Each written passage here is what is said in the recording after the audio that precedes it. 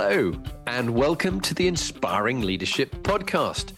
We trust you'll benefit from our unique lineup of CEOs, generals, and leaders from all business sectors.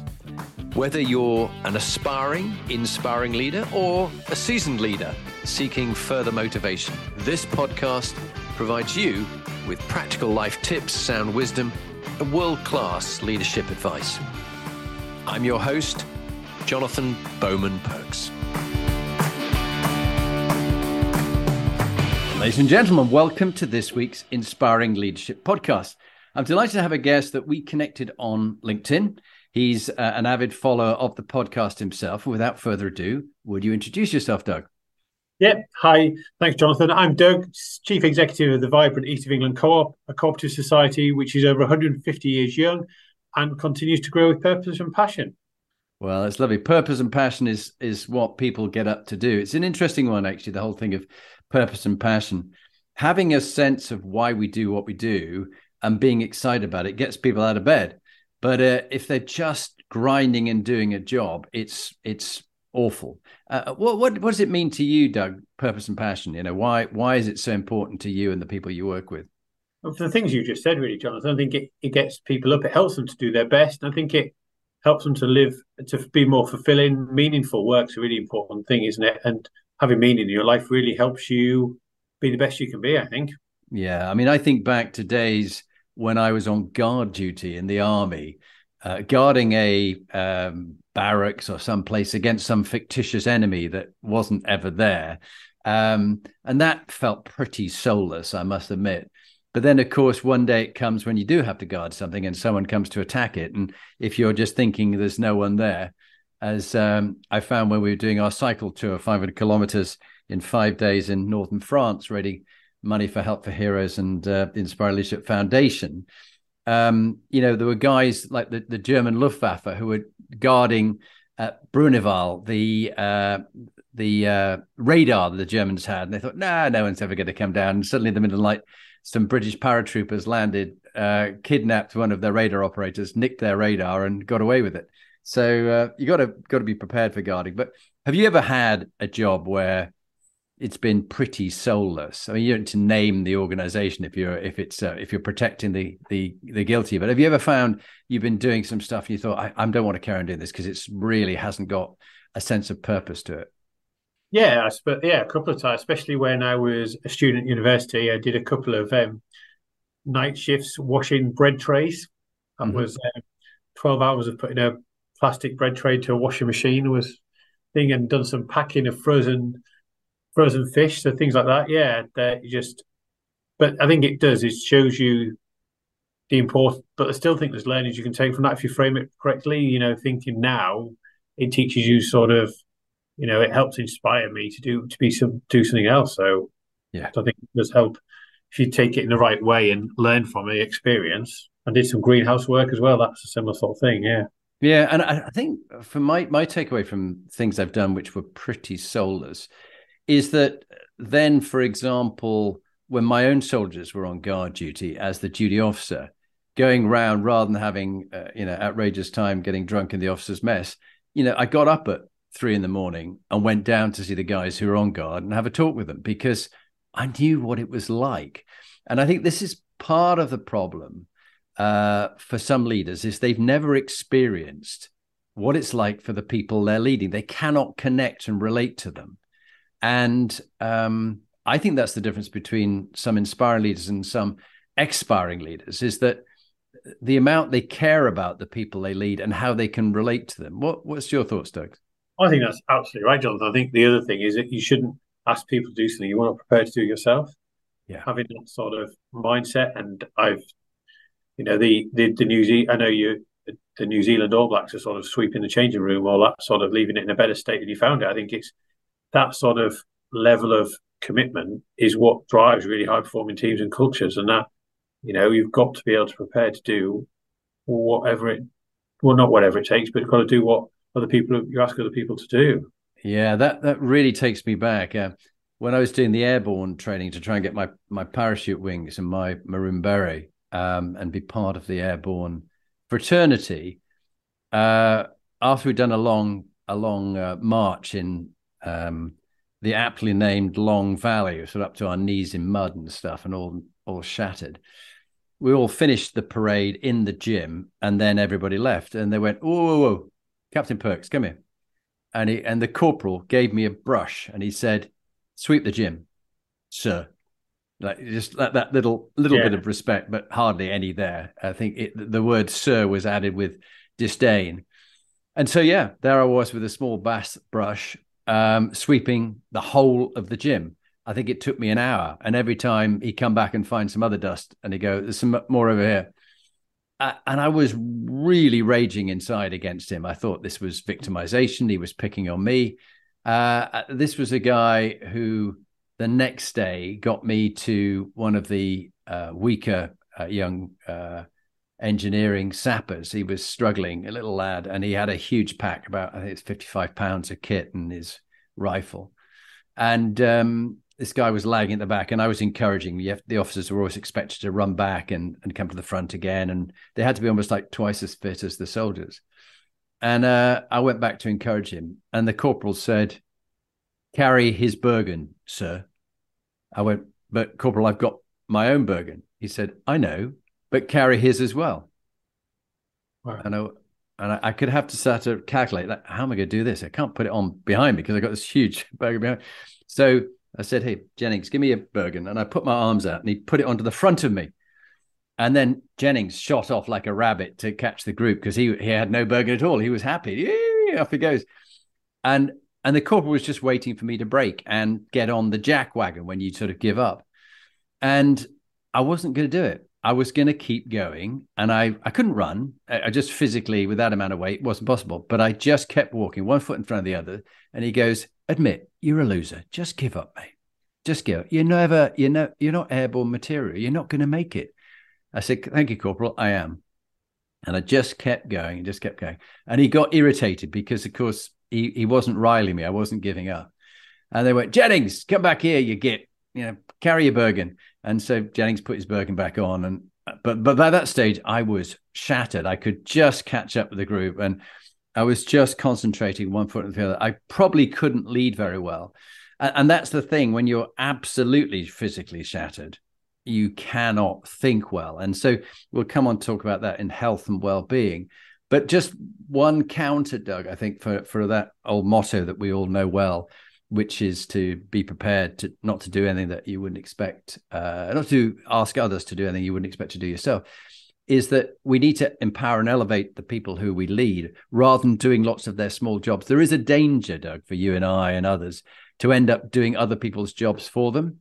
And that disempowers them. Have you ever found yourself getting dragged into doing stuff that really you spend too much time on, and you should be elevating yourself to get the big stuff done? Absolutely, Jonathan. You're absolutely right. You've got to get the right balance, and it is that sort of. It's not symbolic, but it's doing the right bits of that. And then there is plenty of times where I feel that I've brought myself not down, is not the right word. Got myself involved in things that really I've got to let the other team do, and it's been a big learning for me, especially on my leadership journey, about that the importance of delegation, empowerment, and how because that gives meaning, doesn't it? That goes back to that meaning and passion. You do that if you can empower them and give them the ability to influence, and being the more control they can have, the more meaning people find, don't they? Exactly. No, I think it's so well put that the whole point is any of us, we love to have as much control as we can over what we do. We love to feel that we have an impact on the outcome and that we can think for ourselves. Now, some people like other people to think for them, but generally most people like to think for themselves. And that takes us on to inspiring leaders. So, Doug, in your experience, I'm always interested in, who you have found inspiring, and who would you want to give a shout out for? Name them if you would, and what qualities you admired about them. I think it's what we just been talking about, Jonathan. The people who inspire me, and there's many of them, are people who create, who make the sum of the parts add up more than 1+1.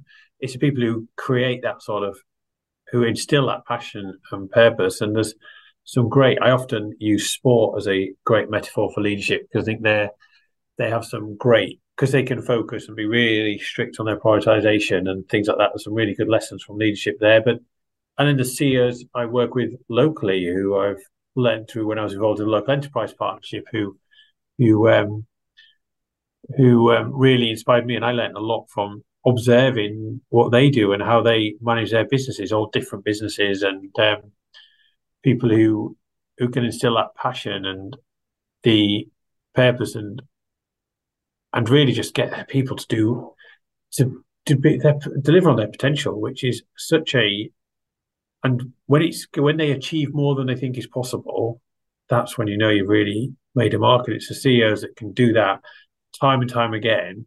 And you see it with football teams, don't you? The manager can do it once, but not many of them can reinvent the team all the time. And Yeah. it's longevity is really important. Okay. And who would you call out in particular if you would name a couple?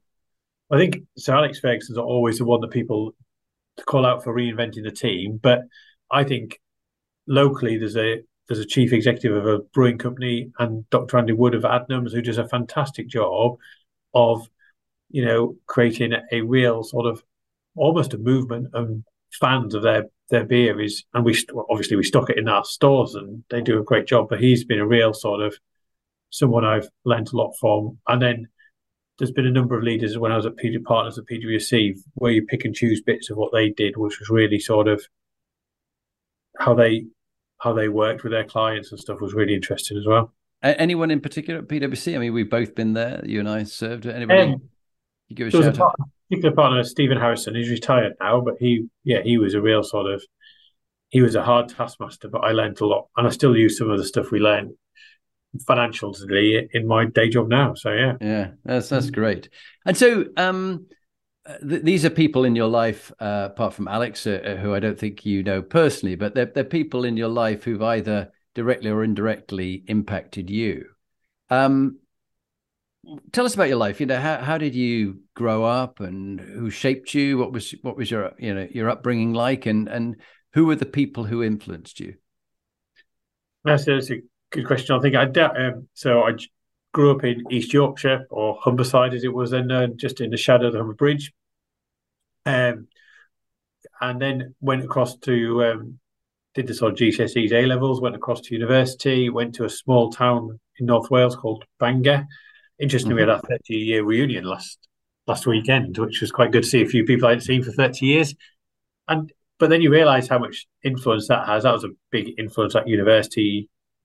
That exposure, I didn't do myself justice there, and that helped me focus and get better now. I think thinking about that, I did.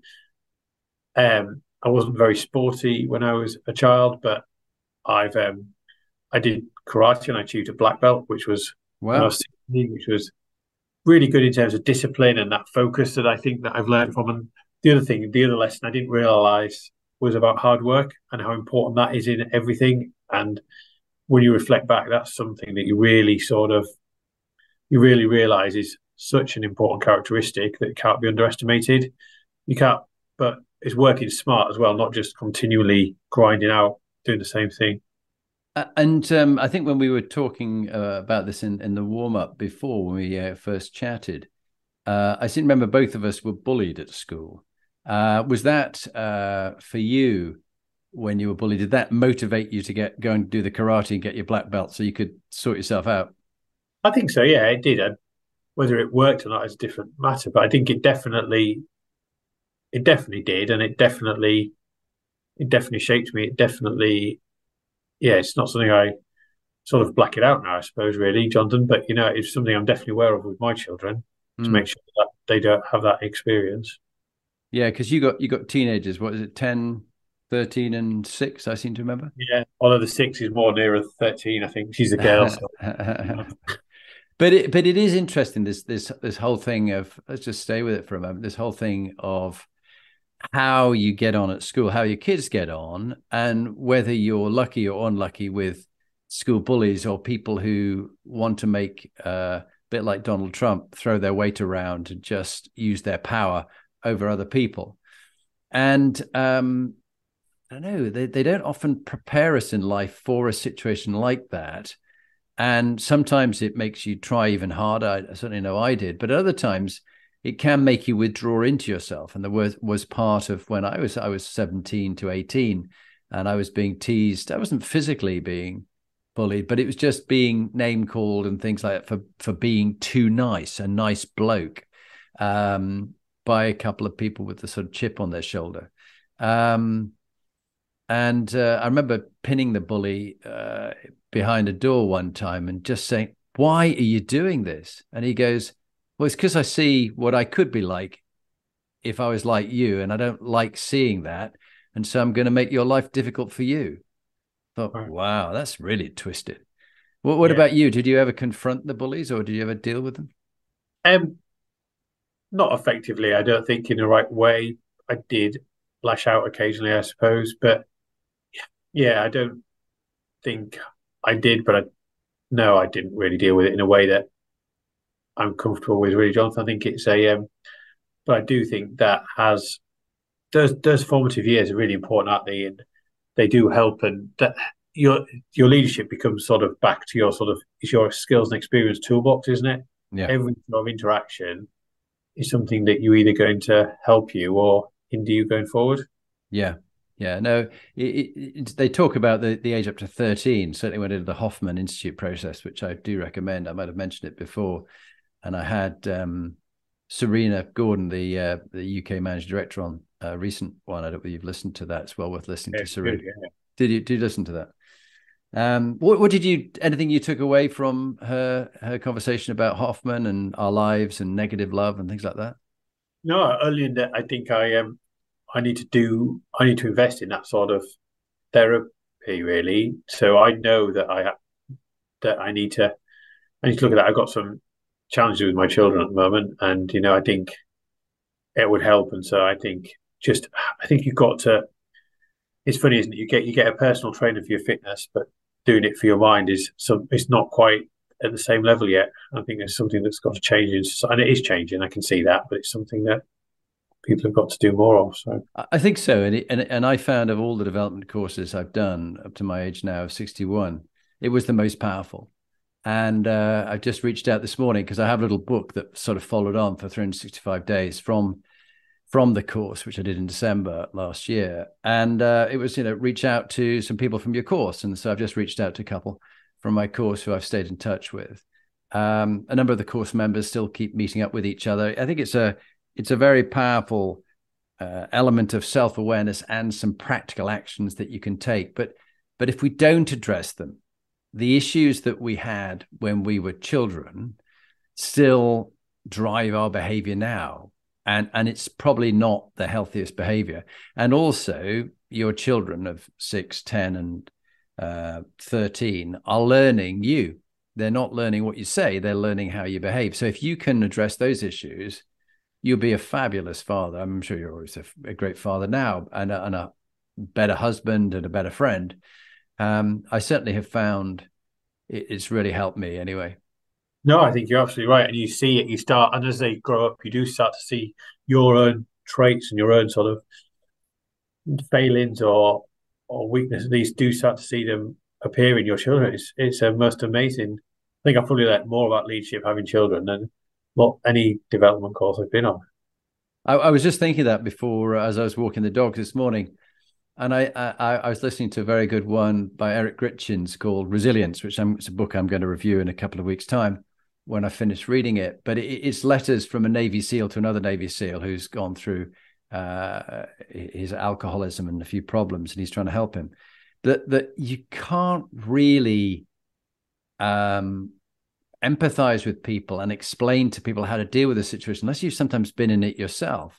So, for example, I find now being a grandfather, my stepson and his wife have got a 2-year-old and a 1-year-old. And I understand a bit more about being a grandparent by having that experience. Like being a parent, you can understand it. And I think you don't have to do everything in life, but I do think it allows you to have an element of sympathy, but also that empathy of understanding someone who's different or what they're going through when you've experienced yourself. Everybody's experiences are different, but I think having gone through something allows you to better understand others, doesn't it? Well, yeah, absolutely. And I think what it allows you to do is get those deeper connections. Mm. and therefore with those deeper connections, you can relate to people. You can, and you could not help. You can then understand them, and by understanding them, that's a really important part of being just a nice person, isn't it? And being someone who can then help and help them. Yeah, and think about helping them. I mean, I seem to remember when we were chatting about your upbringing that an important person to you was your grandfather, who supported and helped you as you went on then to Hazelwoods and PwC. Do you want to tell me a bit about Yeah, your it was my grandfather? grandmother actually. My A grandmother. no, yeah, she was a real support. She was later in life. She was well into her 60s when she decided that, because when in her generation, she wasn't allowed to carry on at school. They had to go to work, and so, but she was always felt she could do something. So she then went out and as a grandmother, and it wasn't heard of. And they really went and did sort of GCSEs and A levels just because she knew she could, and sort of did her A level English that she'd Wow. always wanted to do when she was school. And yeah, she helped fund a an accounting qualification for me, which was great, and that helped me. Well, I wouldn't be here I am today without. I wouldn't have become a chartered accountant if it wasn't for that sort of that jump start at the beginning. Yeah. No, well, it is people who see the good in this that really help us. And those accounting qualifications, what have you done with them? I mean, clearly you've now ended up as a CEO in the co-op group, but what have you done with them? Well, I think I've used them as a springboard really, and I think it's I yeah, and it's helped me achieve. As I said, it's helped me become a CEO. But I think it's as much as that, it's about understanding numbers is important. But what I've learned through the organisations I've worked for is all about the people, and that didn't come from the qualifications, but the qualifications gave me the opportunity to work in organisations that understood that, and then I've learned from that as well, really, because you know numbers don't come to your rescue; it's the people who do, isn't it? Well, talk about the people. You are, of course, very modest about it, but you are Doug Field OBE, otherwise known as Other Buggers Efforts, Yeah, absolutely. as we say in Yorkshire. And that's a huge achievement. And congratulations. What did you get the OBE for? What was the job you were doing at the time that they recognised you for? I got it for services to business in Norfolk and Suffolk, related to some time I spent on the Local Enterprise Partnership, New Anglia Local Enterprise Partnership, which is a organisation that combines public sector, the education system, and businesses, all designed to generate economic growth in Norfolk and Suffolk. But very humbling experience, and very much it was a team thing. So as the figurehead, as the chair, but it was none of it was possible without the team and the people who did the day-to-day work really, and the board of directors who I learned an amazing amount from. I remember going up on the first day I was appointed chair. The previous chair had got the meeting in our holidays. I was at Centre Parks. I was driving up thinking, I actually haven't chaired a meeting before. This is a bit, it's going to be a bit experience, isn't it? When I've been appointed chair. So yeah, it was a good thing. And then never forget, I left the suit at Centre Parks. My wife had to go back and get it the next day. So yeah, when we left. So, do you appear in a Hawaiian beach shirt No, and pair I of know shorts? I had the suit on, but when we left Centre Parks at the end of the week's holiday, or I had to, my wife's flashing. We were in two cars, so I had to go and do this thing, and she was going ringing, going, oh, no, I wasn't answering the phone. She's going, oh, you left your suit, haven't you? And I said, yeah, I have. Yeah, turn around, get it. Oh, you got it. So you did get your suit. That's great. I did put it back. Yeah. Okay, well, that's not too bad a moment, but we all do have bad moments in life, which at the time seemed like a total disaster. But with the test of time, we can look back and learn from it. For you, Doug, what was a dark moment in your life, and what did you learn from that moment? I suppose a dark moment was a, about my was when it was ego related. So I got somebody beneath me at PwC, then got promoted above me, and that is that feels like a real sort of kick in the teeth, and it's that was hard to take, not least since the both of us were going on holiday to New York the next day. Oh, So, but what it did, it really did help me in the long run. It showed where I needed to improve, and it gave me focus and it gave me drive, and and I'm much a better person for it. But at the time, it felt awful, and especially to be then spending a few days away with the person who it was with. So yeah, but was it? Is it a dark moment? I don't know. It was definitely an ego bash anyway, and Mm. Yeah. it was hard to deal with, I suppose, in a short time. But longer term, absolutely brilliant for me and helped me change my attitude and mindset. So I think so. I think there are a number of moments I've had in my career where things didn't quite work out as you imagined. You had a vision of how the world should be, and then the reality of how the world was came up. And the Stoics call it the art of acquiescence, being able to accept things as they are, not as you want them to be. Now, some of the leaders who've done some amazing things try and get the world to change to how they want it to be, but like Montgomery, yeah, and who insisted everything should fit to his micro controlling plans, and often he got it that way, but many times he didn't. With Operation Market Garden, with Bridge Too Far, it didn't kind of work out as he thought it would do. But I think that's always useful to us to learn humility when we just get a bit like Icarus, getting a bit too close to yeah. the sun, thinking that we're rather godlike and everything's going our way. And then suddenly life has a way of teaching you a salutary lesson pretty quickly, doesn't it? Oh, absolutely, yeah. Yeah, I've had a few of those. Okay. And then if Doug Field was to go back to the future and meet the young Doug, age 16 to 18, just like you've got your kids coming up to this sort of age now, what bit of advice would you say? This matters, but don't worry about that. What would be your advice? I think the thing that I've had to work the hardest on is about um, communication, sort of that empathy, there's social skills. So that was not something that, so I think that's an important area that people underestimate because in the school system, it's all about exams and there's so much more. There's the whole approach to sort of that sort of communication. There's real human skills that absolutely, if you want to take people on a journey, if you want to go further and faster, you need to have people with you. And that bit, I think, is something I learned late in life, but Mm. I think that is something that can certainly really turbocharge individuals. Uh, So Really great advice. And just as you were saying that, I was thinking all the training that we have, many of the C-suite leaders that I coach in teams or as individuals, incredible skills and abilities they have, huge amount of knowledge and experience that they've done. But it's a bit like a language. They either haven't learned enough about public speaking, their ability to get a message across clearly, succinctly, and specifically, or listening. And particularly listening is the greatest blind spot for many of us. I know I can always be a better listener, and I might practice it during the day in the coaching with facilitating a board, a chair, and her board with the non-execs, and then also with the execs there as well. It required an awful lot of listening, but then there's a danger you come home to your nearest and dearest, and you go, I can relax now. I don't need to do this listening thing. But actually, you need to do it even more.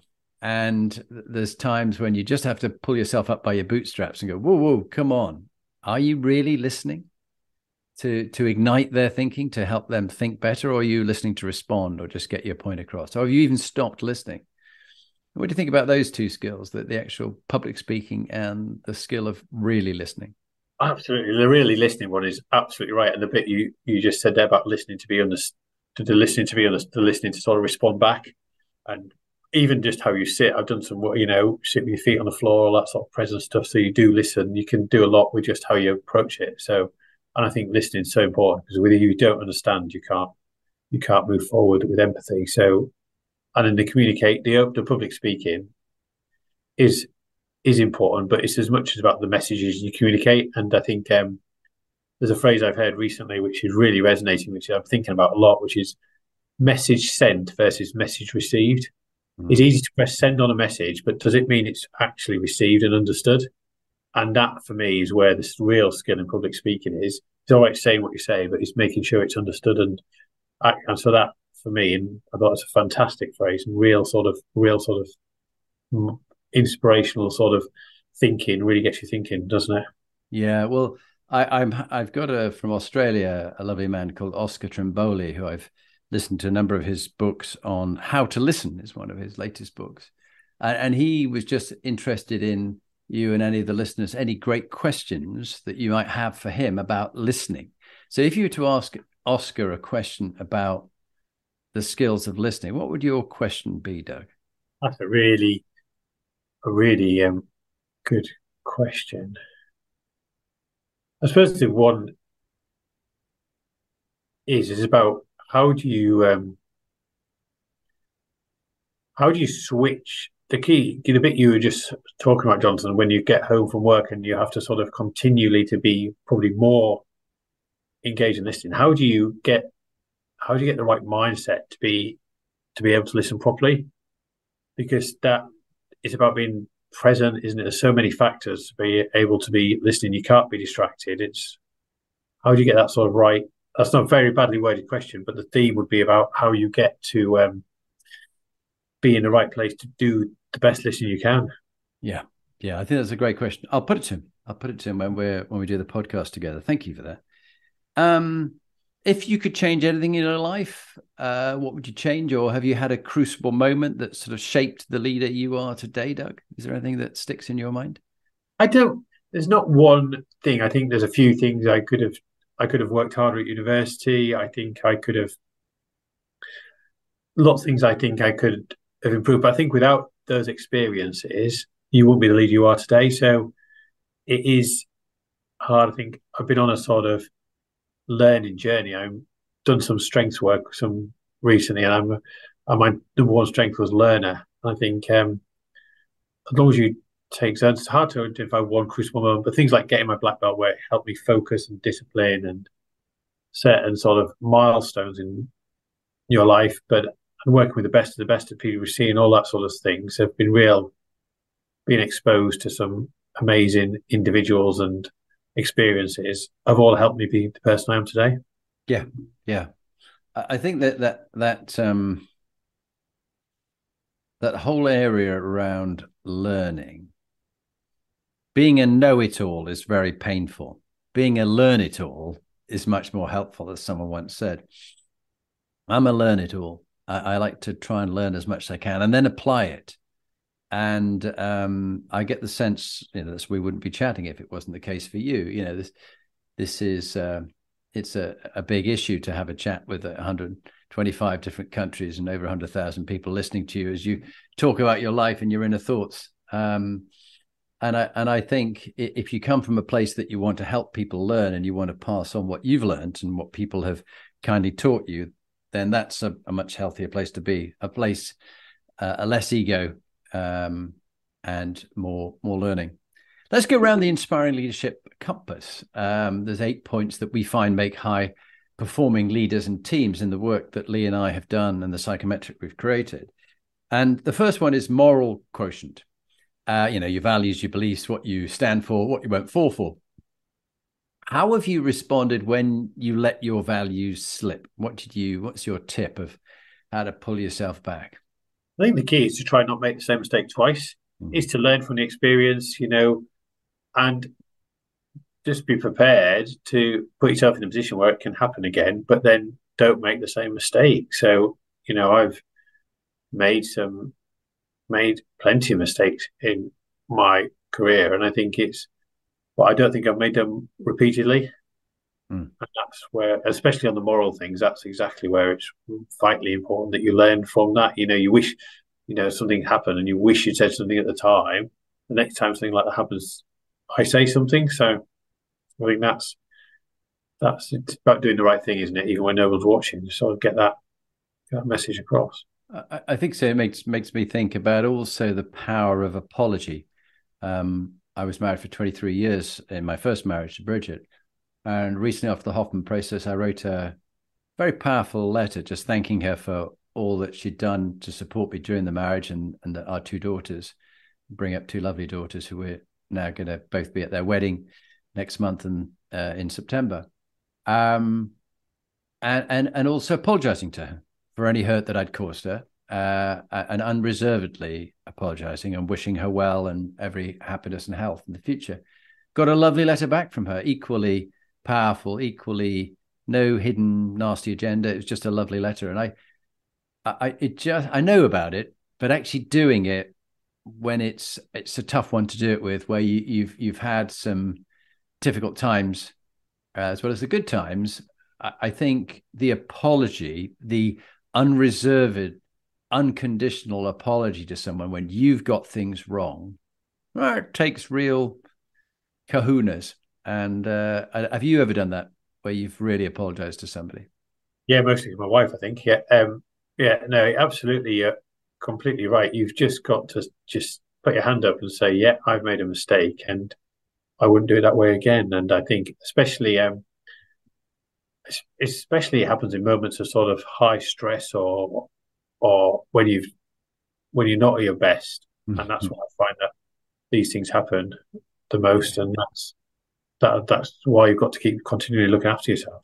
Yeah, I was smiling. I was just thinking about a moment last night when I'd come back from a dinner with clients, and Lee had been out with our daughter Alana, and she was unloading some shopping. I said I'd walk the dog. It was about 10 o'clock at night. And I said, I haven't had time to empty the dishwasher. And she went, are you being a sergeant major and giving me instructions to empty the dishwasher as well? I went, oh God, no, I'm really sorry. Yeah, I was, caught. Yes, I was doing that. Oh my God.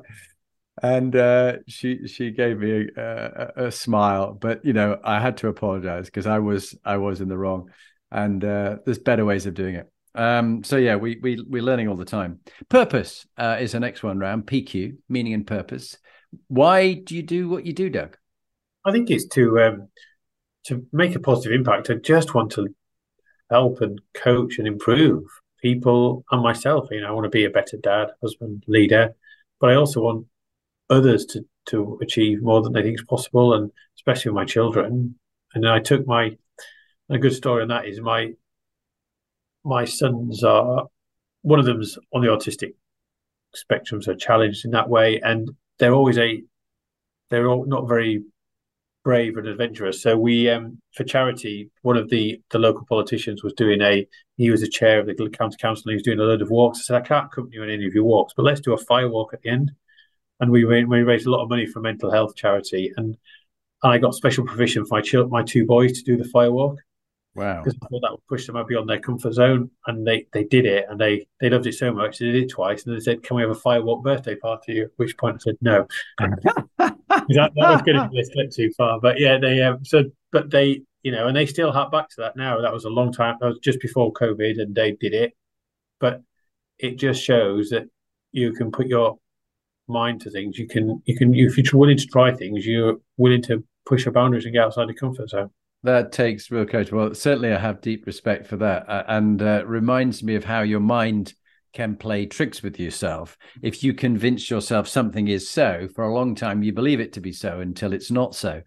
So I was doing, as a young schoolboy, I was doing an introduction to the 2-9 Commando course at Plymouth in the Citadel, and we had our little commando sort of woolly cap on and our green overalls, and we were all running around.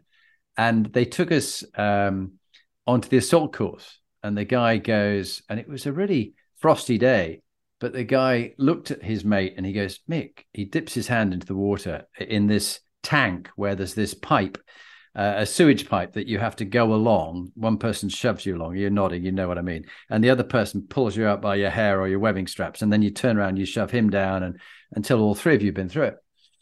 And he puts his hand, he goes, Mick, you left the thermostat on. This is really hot. They're going to burn themselves. No, it's not too hot. It's just like really warm, but I mean, they won't scald themselves. It's not boiling. Okay, lads, right, we'll just be quick in here because it's a bit hot, but get through the tunnel. It's pretty hot, and get out the far side, shove the other guy in.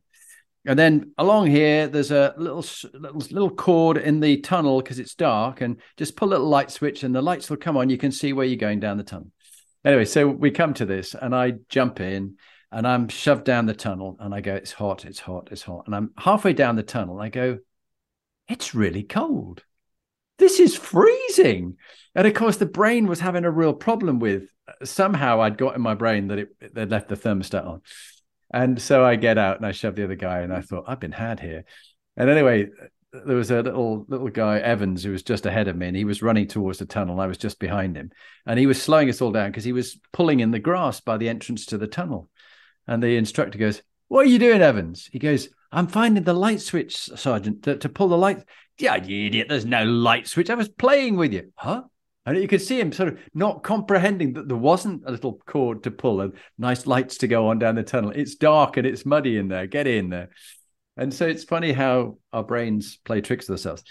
Thinking about doing crazy things like that is all part of our health and well-being. And health is important to you, whether it be your karate and things like that. Doug, what else do you do to look after your physical and your mental health? And what's your sort of top tips on that?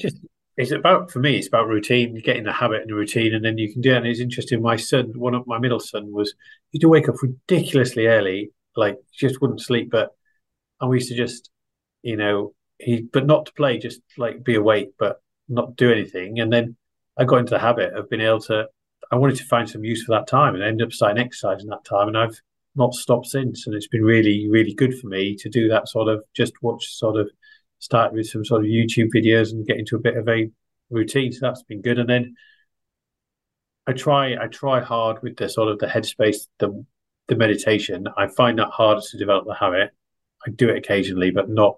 I've done some breath work on the Wim Hof stuff, and that's good. But I find that harder to carve out the time. I just can't. But I know I need to. So but if about for me, it's about routine and habit. Once I'm in those routine and habits, much easier. I put my gym gear down the side of the bed rather than make it possible to do it. So you've read the Atomic Habits, but also the language is, of course, very important. As you say, you need to. If you need to, you won't probably do it. But if you want to, and that's the language which is getting me into it. And so, for example, my morning routine is quite. The morning and the evening bookends quite well structured. And Lee knows now that, there's a little whole routine I go through when I get up, and I write my daily journal, 5-minute journal. And I then get down into the hot tub for about 5 minutes listening. While I'm in the hot tub, I listen to either Headspace or Calm, the Daily Calm. The Daily Jay Shetty does a little 5-minute recording. And then go into the cold plunge and sit there.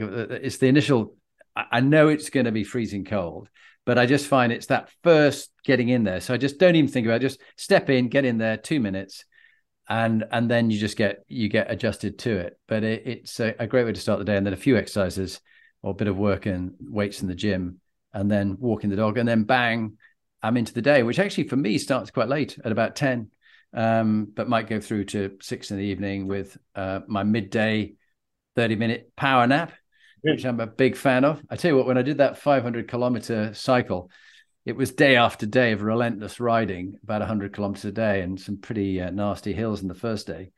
And I didn't have my power naps. I really missed that, and it took the body quite a while to recover. But those things sound good. Anything else that comes to mind about health and well-being, Doug? Not at this stage. I think it is right. Is to make the time for it. Though I think is the key bit. It's because it does help you. It helps me perform better, and it comes back to I make less moral mistakes or anything if I'm optimizing that sort of operating my best physical and mental self. Yeah, they talk about it being, we're almost like business athletes. We need to think of ourselves as that. And therefore, the prefrontal cortex, the left and right ventral lateral prefrontal cortex, lights up when we are healthier and when we're looking after our mental health. We can think better. But I know that, for example, in the recovery phase after the phenomenal cycle endurance competition or fundraiser, that I wasn't thinking too well. I was just exhausted. And so you don't think well. And if you have a bad night's sleep, you don't think well. Sleep is such a fundamental building block of people's ability to make decisions and think well. And as a CEO, your job is to make decisions. You're either evaluating decisions or you're making them. But as you said, getting the decisions made as low as they can be in the organization. Emotional intelligence is the next one. And on that topic of listening, what's your top tip for really being a good listener? What have you found works for you? I think it's that presence, and it's a simple thing. Is how you sit. So if your feet are flat on the floor, you're in a better position to listen. And there's just you can make yourself, you can position your body and your mind in a way to be ready to listen. Just have your feet flat on the floor makes a massive difference as opposed to just leaning back and feet up as a sort of all relaxed. Yeah, no, I like that one. And I've got my feet flat on the floor now. In fact, as I stand here, I've even taken my shoes off and just in my socks, I can feel my feet on the floor. And I'm at a standing desk for those who are listening to this one. I love it. And it's a great way of doing it. And, it also, your diaphragm is fully expanded, not scrunched up. And so you can speak with more resonance and personal power. So I found that works well. The next one, CQ, collaborative, cultural, and cognitive intelligence. How do you get on with people who are very different from you, Doug? That's been a continually learning experience for me. But with my sons being neurodiverse, that has been an absolute eye opener, and it's something I have to continually learn every day. And he's very different to my other son, who's different to my daughter. And I think having children has been the biggest learning on that. But the power of diversity and the power of thought of what they can achieve, it's mind blowing, really. And I think that sort of getting the right peg in the right hole and can really be, but finding what they are is just, I think the more we learn, the worse, in some ways, the more we learn, the more we understand. Yeah. You're a challenge. Yeah. No, I can understand that. And it's interesting that I in a different field of neurodiversity, I'm also neurodiverse. I might have mentioned that on previous podcast. So for me, it's dyslexia and dyscalculia. So I would not have been a good accountant in PricewaterhouseCoopers, which is why I was one of the strategy consultants, people, rather than that. But how did you begin to get an indication with your son that he was on the autism spectrum? What kind of signals would people need to pick up? There may be people listening now who are wondering, how did you identify it? I mean, I know there's tests that you can take, but what were you learning? It was my wife, I think, and just how it was a social anxiety aspect, so how he would interact with others. And it was my wife who was she's really good at that. She's really attuned to how people's emotions and people feeling, and she's the one who picked it up. And because he's got an amazing skill of masking, where he can look like he's happy and it's really, he's just suffered from autistic burnout, unfortunately. So it's been a real sort of, but yeah, he can really do that. We see his interaction with others where it was noticeable. Just tell us more about that. I haven't heard that expression before, autistic burnout. But it sounds like he was just trying so hard to cope in a world that's very different from him that it just was too much. Is that what I'm understanding? That's exactly it. You're continually masking and you're trying to be whatever everyone wants you to be. And eventually it just wears you down. And, he stopped eating. It was awful, Jonathan. He stopped eating. Yeah. He's not gone back to school yet after this last half term. So we're trying to help him on that journey. Yeah. Okay, well, look, good luck with that. And I hope if there are people listening, they could perhaps reach out to you if they know ways of helping with this kind of thing, because it must be quite a lonely place to be for your wife and yourself when you're trying to help. You want to take away from your children. I know it's a natural instinct for me with grandchildren, any kind of pain that they're going through, and try and I'll do it for you. I'll live it for you. But you can't do that, because one day they're going to have to be there without you. I think that's one of my biggest emotional intelligence learning, Jonathan, is that you can't always offer solutions. Sometimes you just got everybody you listen and you want to offer a solution. I'm terribly solution focused, so I've already got the solution in my mind, but sometimes that's not what they just want to be heard and understood. Mm-hmm. And that's been a real sort of learning for me over the last 10 years, I think. People need to be heard, not necessarily helped. Then they will need help sometimes, but at the right time. Yeah, it is particularly and I've got to be very careful here not to generalize. Everybody is unique, but it does seem to be a gender problem for blokes who are in I can solve this one. Hey, rip off my T-shirt and I've got Superman tattooed on my chest and I'm going to solve this problem. And that's often not what everybody else wants. They sometimes want you to see and hear them for the first time. I did an exercise with when I was facilitating a board and a leadership team together yesterday. It was a great day. And one of the things that I knew it was successful when people said that they felt seen and heard by their partner, who had to have listened to them over 5 minutes while they were chatting. They had 5 minutes each way about what they wanted from the day, what their fears were, and what skills and talents they brought to the team that they'd like to contribute. And when the other person said it to their approval with the thumbs up, they felt really seen and heard. And that created a high level of trust. And trust equals, speed times cost. Trust is high, things happen quickly, doesn't cost you very much at all. Trust is low, things take forever, and you have meeting after meeting, and you sometimes even have to get the lawyers involved or mediation or someone else because you don't really trust the other person. Executive teams, I'll just go on to executive teams. What have you done when you've had to turn a team round that's a bit toxic, Doug? What's been your experience of how to do that?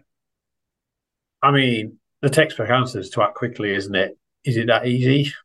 No, but you've got to act quickly, and you've got to act decisively, and you reap the rewards of that. But I think toxic is one thing, but I think the harder one is where they're not quite working out that sort of, not where you're sort of bumping up the curb rather than overriding it. And it's those which I find the hardest because they're not as clear cut. Well, toxic is about doing the right thing, but where you're just not making the progress you think you should be, and you can't put your finger on it. And I find those decisions and those challenges much harder to deal with than the sort of black and white toxic culture ones. Yeah, I think it's where you got someone who's nice, but they're just not performing, and you can't, nothing big that you can say you're fired. You've transgressed some rule, but they're just constantly high maintenance, and they're not quite delivering. And how do you deal with it? And you're a nice person, so you don't want, they've got difficult family circumstances, and they're going through a lot in their life, and oh dear, what do I do? Perhaps I'll give them a bit longer of a chance. It's a really hard one. There's no easy answer for that, but there certainly needs to be a fair understanding of research into what the problem is and what the issue is, and an agreed recognition of what is not working out. But then, as you say, decisive action. What would be a favorite book for you on leadership, and why would you pick that one? I read a lot, Jonathan. So I find this really hard. I think some of the books I read recently, Think Again by Adam Grant, which is trying to sort of show you to reframe and to think differently. I suppose the one I really like is The Barcelona Way by Damien Hughes. He's written a book about, or his professor has written a book about how they created that culture of Barcelona and the football team winning. But it's all about culture and about cultural architects and just the effort and how deliberate you can be with your culture, how intentional you can be, and you can reap the rewards of that. Yeah, culture is so difficult to put your fingers on it.